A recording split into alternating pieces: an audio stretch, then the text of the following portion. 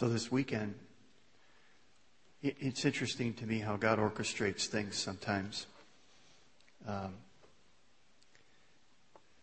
As I'm preaching through the Old Testament and through the Bible, you never know kind of what's going to be happening in the world when you come to a certain passage of Scripture. And it just so happens that this weekend we're looking at the book of Job. And there's some incredible statements in the passage that we're going to read from the book of Job this weekend that really speak to the tragedy in Oklahoma and things along those lines. And we want to really talk about that a little bit this weekend. Let me give you a little bit overview of the book of Job. And it is pronounced Job, not Job, in case you were wondering. It is an ancient book. Many believe that it reflects the time of the book of Genesis. There's really three dialogues, three discussions. The first one is between God and Satan, and that's really chapters 1 and 2. And then Job has three friends that come to encourage him, quote, encourage him. And that goes from chapters 3 to 37. And then God answers Job, and there's a dialogue between Job and God, really more God to Job, and that's chapters 38 through 42. Now, what do we know about Job? Well, from the book we learn he was wealthy, he had a large family, he was healthy, he was seemingly blessed by God, and just doing really, really well. Twice he was described by God. I mean, just think about this. If God could say one thing or two things about you, what would you want him to say? Well, here's what he said about Job. He says, there's not a man as righteous as Job on the face of the earth. Job is a man who fears God and shuns evil. I mean, that's pretty good. You got to go quite a ways to get much better than that. And then we see one day Satan challenges God and about the integrity of Job. And God allows Satan to attack Job.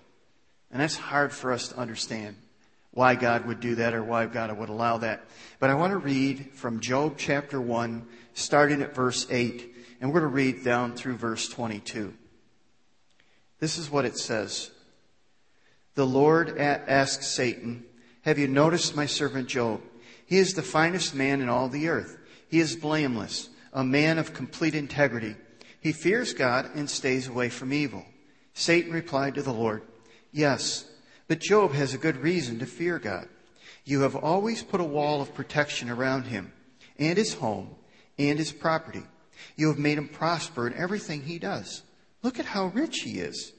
But reach out and take away everything he has, and he will surely curse you to your face.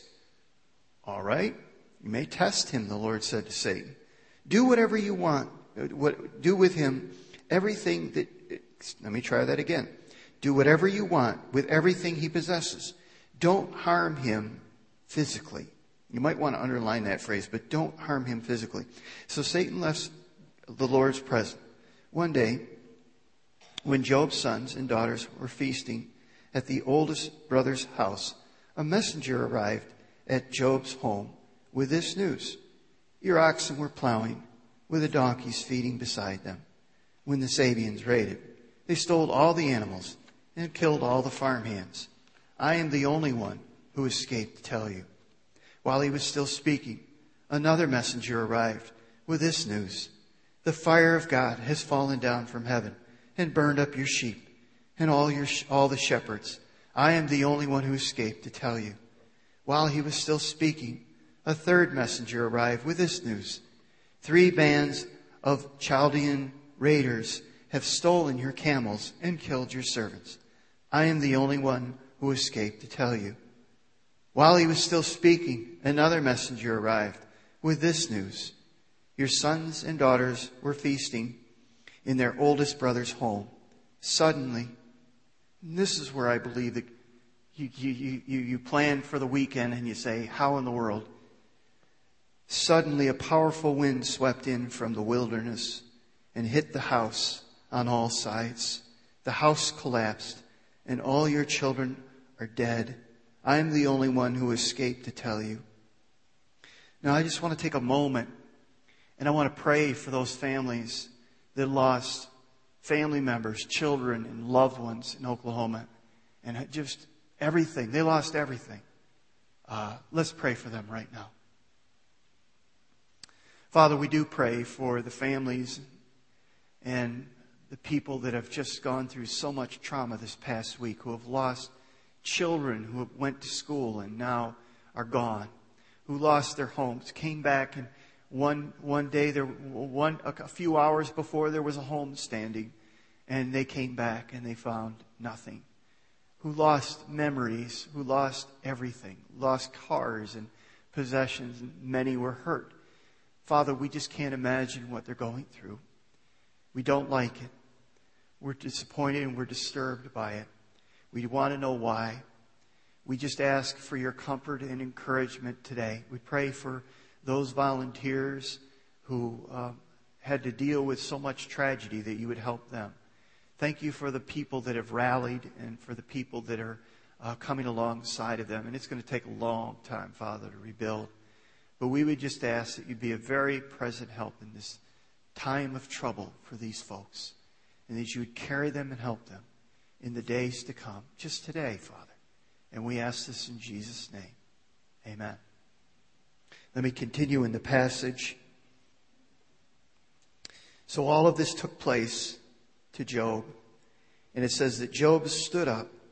He tore his robe in grief. Then he shaved his head. And he fell to the ground to worship. He said, I came naked from my mother's womb, and I will be naked when I leave.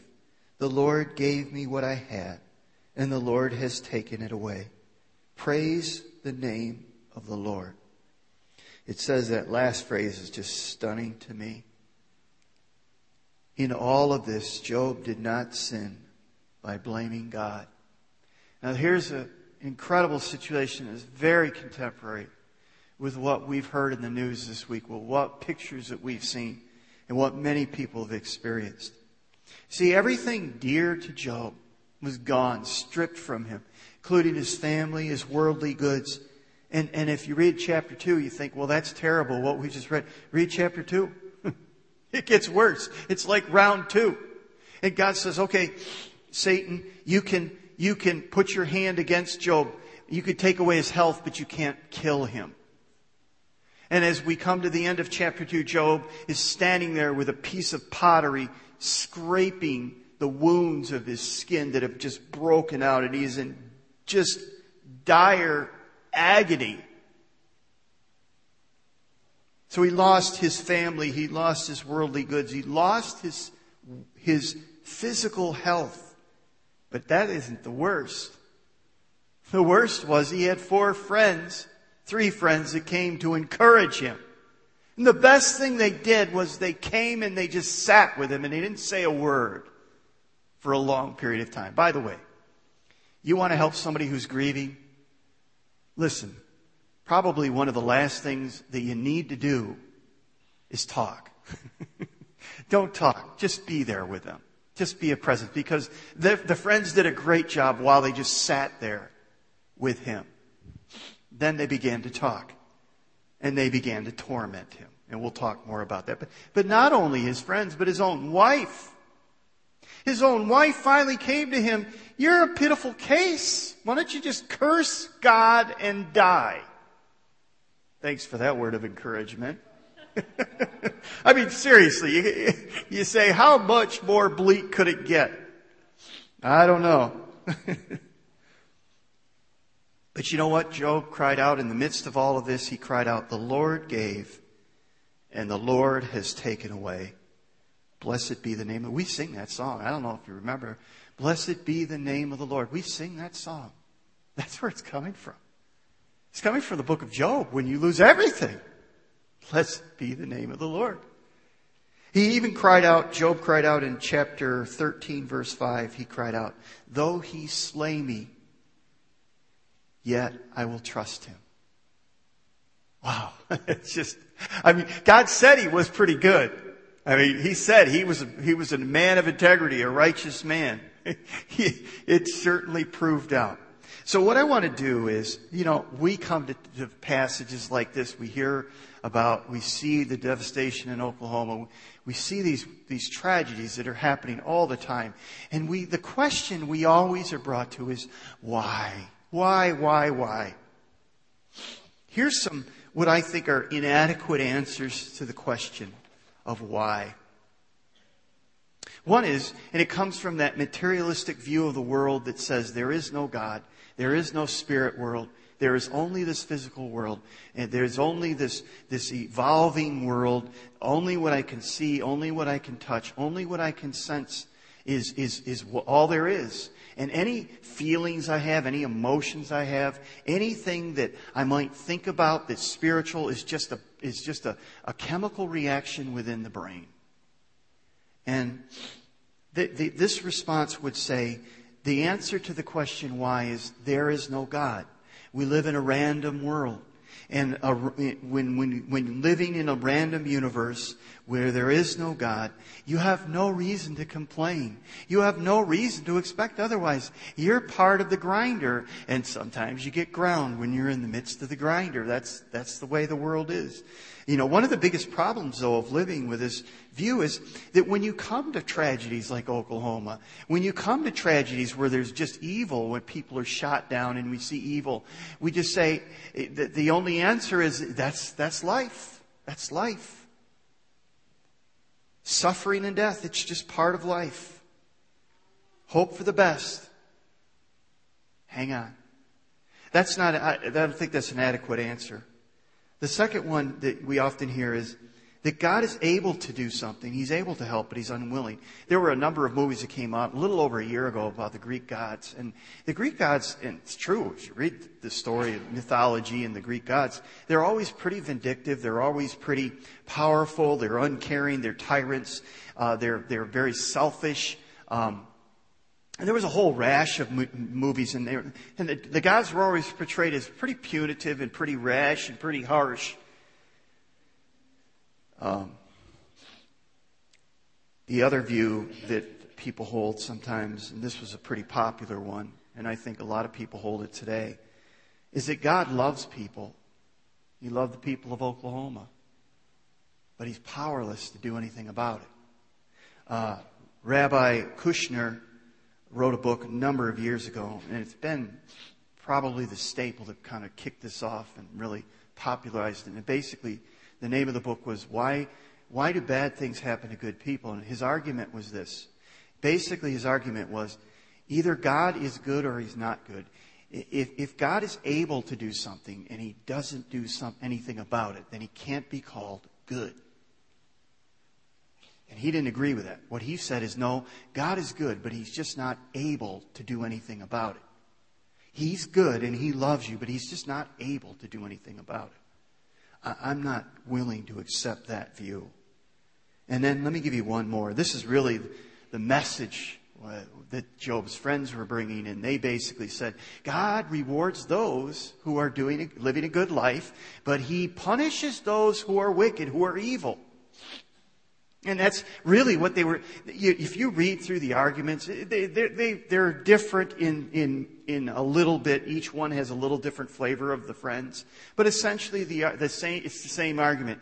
Job, you're suffering because you did something wrong. God is punishing you because you did something wrong. That's essentially what they're saying through all of their dialogue, through all of it. And there's a lot of people, some of you think that. You think something goes wrong in your life, something's happening, you go, what did I do? Did I sin? Is God punishing me for what did I do? And many people hold that view today. I wanted to show you that Job, the book of Job, will not allow any of these views. They're all inadequate. So let's draw 3 lessons from the book of Job, 3 principles. The first one is this. That God is not the author of evil, but He is in total control over it. And that's important for us to see. Look at the book, the passage we just read. Who came up with the idea to bring evil upon Job? Who is it that cooked up this plot against Job? It wasn't God. It was basically Satan. Satan came up with the idea, not God. God allowed Satan to attack Job. But he always limited what he did. I had you underline that phrase where it says, you can do this to him, but you cannot attack him physically. Now you get to chapter 2 and he says Satan comes back to God and says, oh, that's fine. You take away things that are close to him and he'll still love you. But you know what? If you take away his health, he'll curse you. And God says, okay, you can attack him. And Satan does. Satan attacks him. And ultimately, Job becomes a basket case physically. But God says to Job there, but you cannot take his life. God always set a limit. See, it wasn't God that authored this evil. Satan authored the evil. God set a limit on it. In other words, what I'm saying is that God permits evil. He permits this, but He limits it. Now, think about this, though, and this is really important to understand. God created a perfect environment. The Garden of Eden was a perfect environment. In the Garden of Eden, when He made this world, it was perfect. He didn't put disease in it. He didn't put natural disasters in it. Tornadoes didn't destroy homes and hospitals and schools. The Garden of Eden was a place that did not have any disease. There was no disaster. There was no death. God didn't make these. But see, they are in this world. But God did not directly make them. There were forces of darkness that were unleashed when we turned away from God. I like the way Tim Keller phrased this. He said this: when we rebelled against God, the fabric of this world began to unravel. When we rebelled against God, the fabric of this world began to unravel. And we're living in a world that's coming apart. Here's the point. God isn't the author of evil, pain, and suffering, but He is completely in control. He's in total charge. He permits it, but He limits it. Notice what He says to Job. All right, He's saying this to Satan.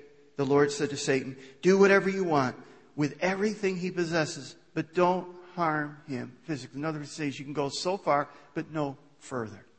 He still does that today. God limited what Satan could do to Job. God was giving Satan, really what He was doing is He's giving Satan enough rope to hang himself. And we'll see that He does. Here's the second thing I want you to see from the book of Job. That God often uses our suffering to bring us to a place of surrender. God never, you know what? It's interesting. God never explains to Job why. He never gives him the answer. In fact, when you look at how God answers Job, it says that God answered Job out of a whirlwind. And notice what He says. This is amazing to me. God says this to Job. This is Job 38, verse 1. Then the Lord answered Job from a whirlwind. Who is this that questions my wisdom with such ignorant words? Brace yourself like a man, because I have some questions for you, and you must answer them. Were you there when I laid the foundations of the earth? Tell me, if you know so much. He just goes on. It's just like, were you there when I laid the oceans there? Were you there when I did this? Were you there when I did this? I don't remember you being there. Were you there when I did this? And God, it's just like He's coming out punching. And what's going on here? I think what God is doing is, He is saying to Job, Job, you're going to have to trust me without an explanation, no matter what. No explanation, period. You're just going to have to trust me. He was saying to Job, will you trust me that I have your best interests, even when it seems exactly the opposite? Will you trust me? Will you trust me? God wants you to come to a place of love and trust. He is looking for obedient servants. That's what He calls Job. Have you considered my servant, Job? Notice how God addressed him. He says, have you noticed my servant, Job? And the question is, the question of all of this suffering, all this testing was, would Job prove to be a faithful servant? Would he be a faithful servant? And the answer is yes, he would. God used Job to prove Satan wrong. And God used suffering to bring Job to a place of surrender. Now, here's an interesting passage. Go to chapter 42 and verse 7. The Lord gets done with all of this. Were you there? Were you there? Were you there? And Job basically says, shut my mouth. I don't know what I'm talking about. And then in verse 42 it says this. This is kind of an amazing passage. After the Lord had finished speaking to Job, he said to Eliphaz the Temanite, I am angry with you and your two friends, for you have not spoken accurately about me, as my servant Job has. So take 7 bulls and 7 rams. Go to my servant Job. Offer a burnt offering for yourselves. My servant Job will pray for you, and I will accept his prayer on your behalf. I will not treat you as you deserve, for you have not spoken accurately about me, as my servant Job has. Now, this is a hard lesson for us to listen to and for us to hear.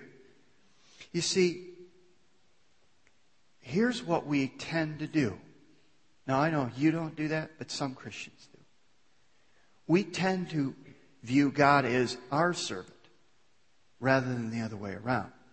What I mean by that is, how often do you seek God for what He can do for you?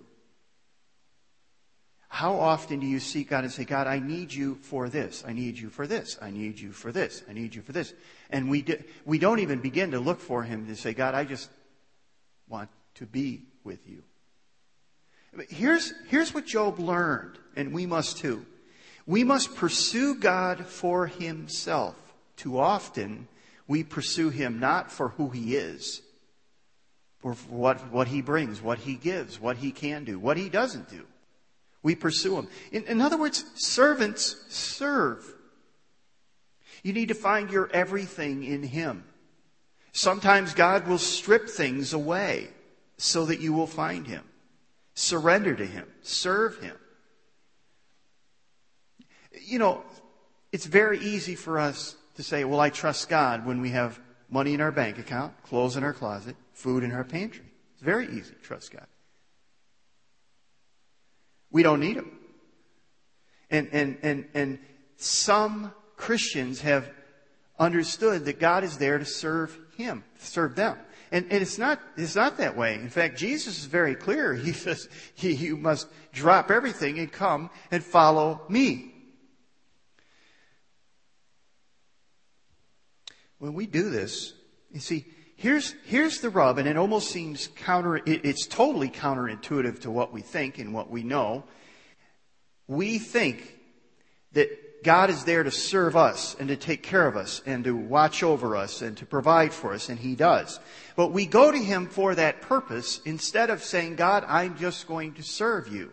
But as we serve Him, as we submit to Him, as we give our life to Him, as we trust Him, what He throws in that is care, provision, love, everything that we need, everything that we want.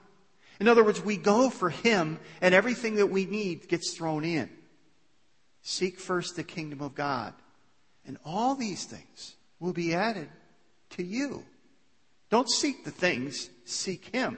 And that's really an important thing. You see, the great lie of the enemy is this, that if you give yourself to God, if you become His servant, He will crush you. You won't be happy. And too many of us live our lives that way. So when these things are taken from us, our lives are destroyed. How can Job possibly say, blessed be the name of the Lord? How can he say that at this point? The only way that you can say that at this point is if your life isn't built on having a house, having all these things. And not to say you shouldn't enjoy those things, but if your life is built on those things, then your life will be destroyed when they're destroyed. Here's the third principle.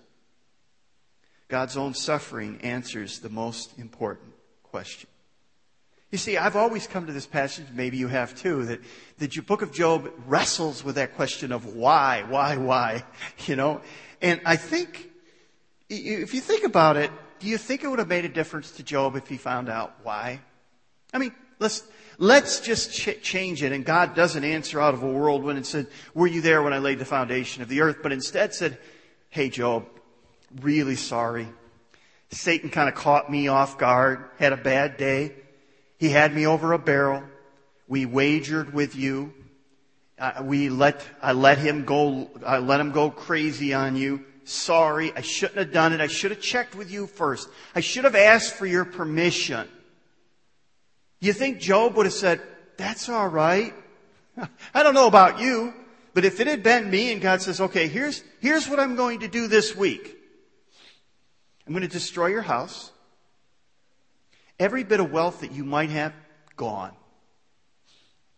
Your family that you love, gone. Your health, gone. I tell you what I would do.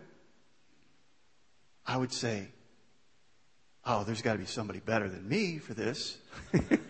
Really? Wouldn't you say that? I mean, and I don't know if he didn't tell me that, and after the fact he told me, I don't know if that would make me feel better. Knowing why wouldn't make... Job didn't need to know why. What he needed to know was there was a God who loved him. He needed to know that God still cared for him and still loved him. Because everybody around him and everything that he was hearing said, God can't love you because you're not being blessed right now. You're going through a valley, and God doesn't bless people who go through valleys. God doesn't bless people who lose family members. God doesn't bless people who get cancer. God doesn't love those people.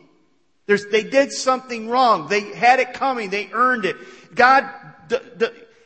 And see, that's the struggle that we have. We don't need to know why. We just need to know that He loves us, that He cares for us, and that He has a plan. You see, the question that we must know, and the question that the book of Job answers, and not only the book of Job, but the rest of the Bible answers, is, does God love us? Does He care for us? Does He understand what we're going through? And nothing makes that more clear than the fact that Jesus entered this fallen world. This world full of natural disaster, evil, pain, suffering, and death. God shows you His great love because He entered this world and He took the full force of suffering, evil, and death. The Bible does answer the question to a much greater extent than even Job. See, Job doesn't have the knowledge that we know about Jesus. We do. We know all about Jesus. We know that Jesus entered the world. You see, God answers the most important question about suffering by sending His Son to face ultimate pain, suffering, loss, and death for us. Not only that, He promises to walk with us as we go through that dark valley. He says, not only do I have a plan and a purpose the other side of the valley, He tells us that too. But He also says, I understand what you're going through. I understand what it is to be betrayed. I understand what it is to be in pain. I understand what it is to suffer. I understand what it is to die. I understand what it is to have a death sentence. To know my hours are limited. I know what it is to take upon the weight of sin and suffering. I know what that is like. And not only that, I love you so much that I will come into all of this. I will come into the mess for you to save you from it. You know, Job is really, when you think about it, Job is a picture of Jesus. And how is that? Well, you see, at the beginning of the book, we looked at Job, Satan's through Job, and I said God gave Satan just enough rope to hang himself, and he did, because Job came out on top and proved Satan wrong. And Satan's claims about Job, he basically said, well, you know, if you do this, he'll curse you. If you do this, he'll curse you. If you do this, he'll curse you. If you do this, he'll curse you. And in all of that, Job never cursed God. Never cursed him. But through Jesus, Satan's claims about us are defeated. You see, the Bible says we have somebody who is constantly making accusations against us. And we have one who stands before God and makes his promises. He makes a case for us. We are defended by Jesus. Job was constantly saying, all through the book of Job, you hear him saying, I don't understand why. I just want an audience with God. I just want an audience with God.